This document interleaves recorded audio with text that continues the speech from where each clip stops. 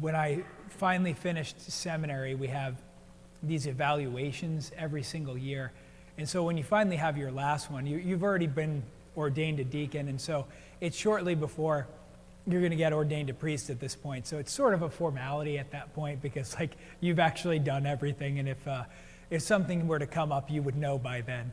But you have this last, and finally that last evaluation's a little bit more pleasant because of that fact, because you know everything's locked in, and you're actually going to get ordained.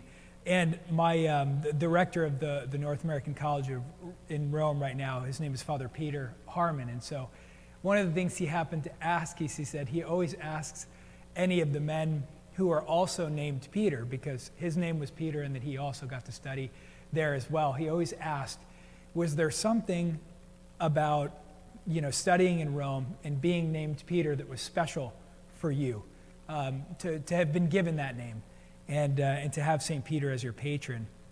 And I remember one of the things that I had told him was just that, to go on there's the Scavi tour, is what they call it. Some of you have probably been on it if you've had a pilgrimage to Rome before, which is the tour of the catacombs under St. Peter's, where you actually go and see the bones of St. Peter, which are underneath the high altar in St. Peter.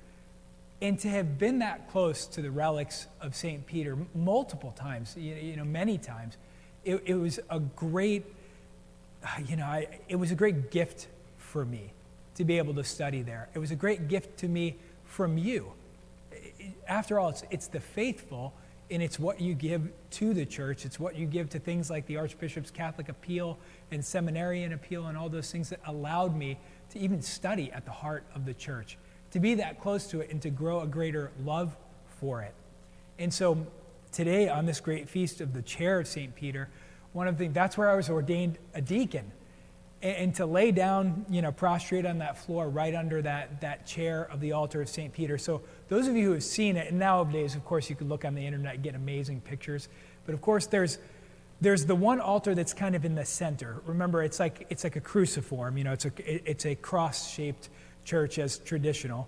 And so in the center is the Baldacchino altar, that big, giant brass altar with the spiral kind of pillars. That one, only the Pope celebrates Mass right there. And then there's the altar of the chair of St. Peter that is back further there.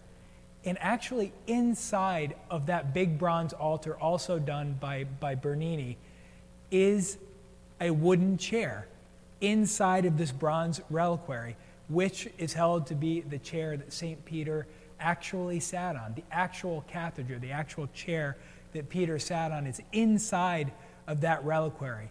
And it's an amazing, amazing sculpture that you can look up online.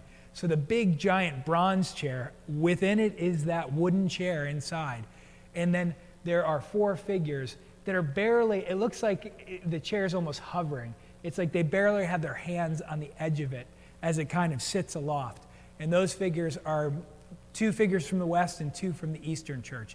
St. Ambrose and St. Augustine from the Western Church, and St. Athanasius and St. John Chrysostom from the Eastern Church. And they're holding that chair aloft. It's an amazing thing that we have the relic, the actual chair that Peter sat in. And so that's what we say. We say the cathedra is the actual chair itself. That's the name. That's why our cathedrals are called cathedrals, because that's the chair of the bishop.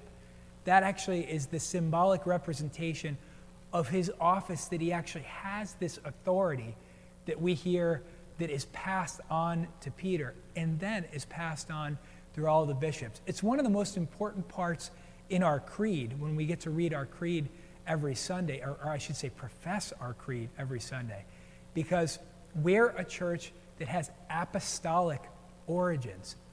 And that's not a small thing, it's a gigantic thing.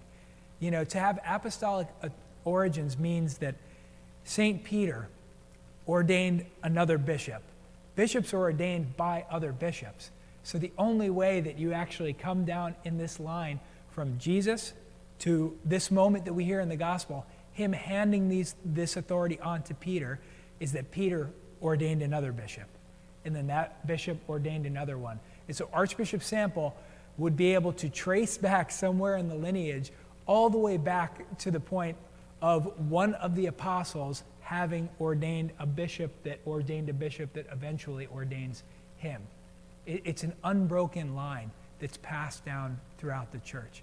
And it's an amazing gift. There's one last thing I'll say is I kind of ended up developing a little bit of a devotion. I had about a 35-minute walk from the college to my university where I studied while I was there. So it was about a 35-minute walk one way. And I would pray the rosary, but it was plenty of time to finish the rosary throughout that time. So I would usually get to, again, for those of you who have been to Rome, if you know the big giant monument, that big white monument in Piazza Venezia, it's called the Vittorio Emanuele. They call it the wedding cake. Sometimes it sticks out like a sore thumb. It's a big, giant, white building.